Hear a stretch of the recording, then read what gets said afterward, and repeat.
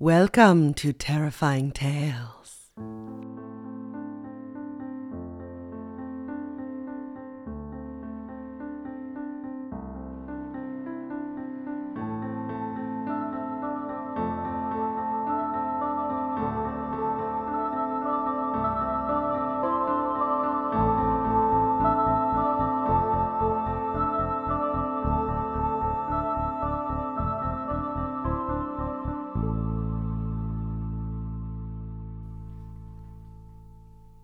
Oh, welcome.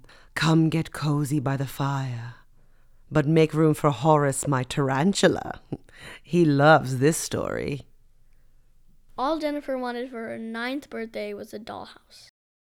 After she blew out the candle, everyone clapped. Her mom, aunts, cousins, and sister started handing out slices of cake. Jennifer, of course, got the first and biggest piece. Wait, where was her dad? Jennifer looked around. Then she heard him say from the other room, "I think there's another present in here." Everyone looked at Jennifer, a smirk playing on their lips.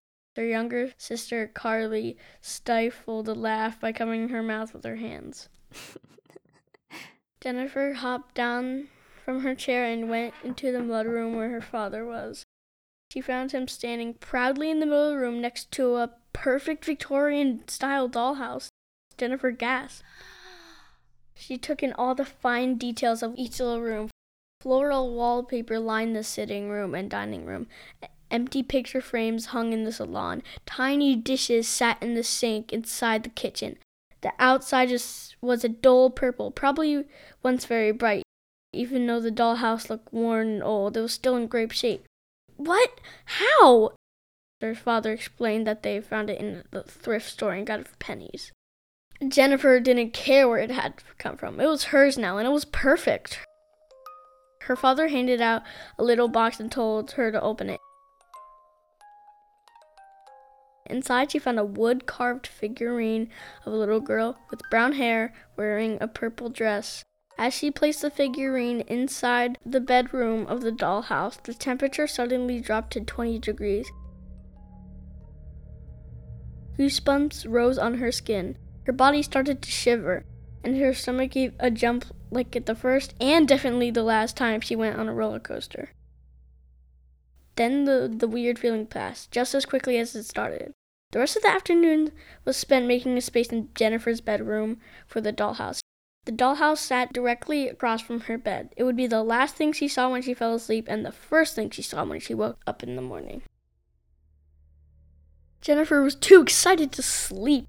She opened her eyes and saw a figure standing next to the dollhouse. She sat up straight.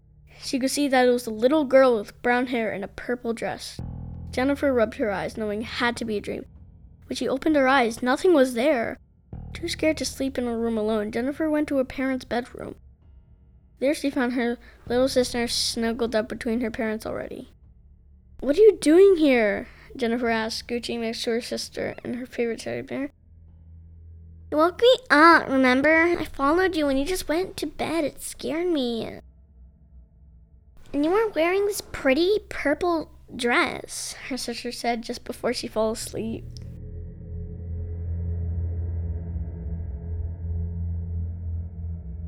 Strange things kept happening. The items in the dollhouse kept moving around. The bed was in the kitchen, and the picture frames were piled in the attic. The little figurine was never in the same place where Jennifer left it. The once neat and tidy house was now a mess. Jennifer asked her sister if she had moved her things, which Dewey screamed, "I didn't do it!" Usually Jennifer didn't believe her sister, but this time she did, because her sister seemed too afraid of the dollhouse. She didn't want to play with it like she had the first day. Even Jennifer started to feel uncomfortable, and not just around it, all the time. Jennifer felt like someone was always watching her. She couldn't shake the feeling. Everywhere she went in the house, she felt like there were eyes on her. But it wasn't until the last incident that things got really bad. Jennifer had the dollhouse for a little over a week and asked to put it up in the attic. They said it was fine, but they told her to pack up all the little belongings in the house first before they moved it so they wouldn't lose any pieces. The dollhouse was not going to go that easily. When Jennifer walked into her room, she saw a little girl sitting on her bed. At first she thought it was Carly, but then she noticed the purple dress.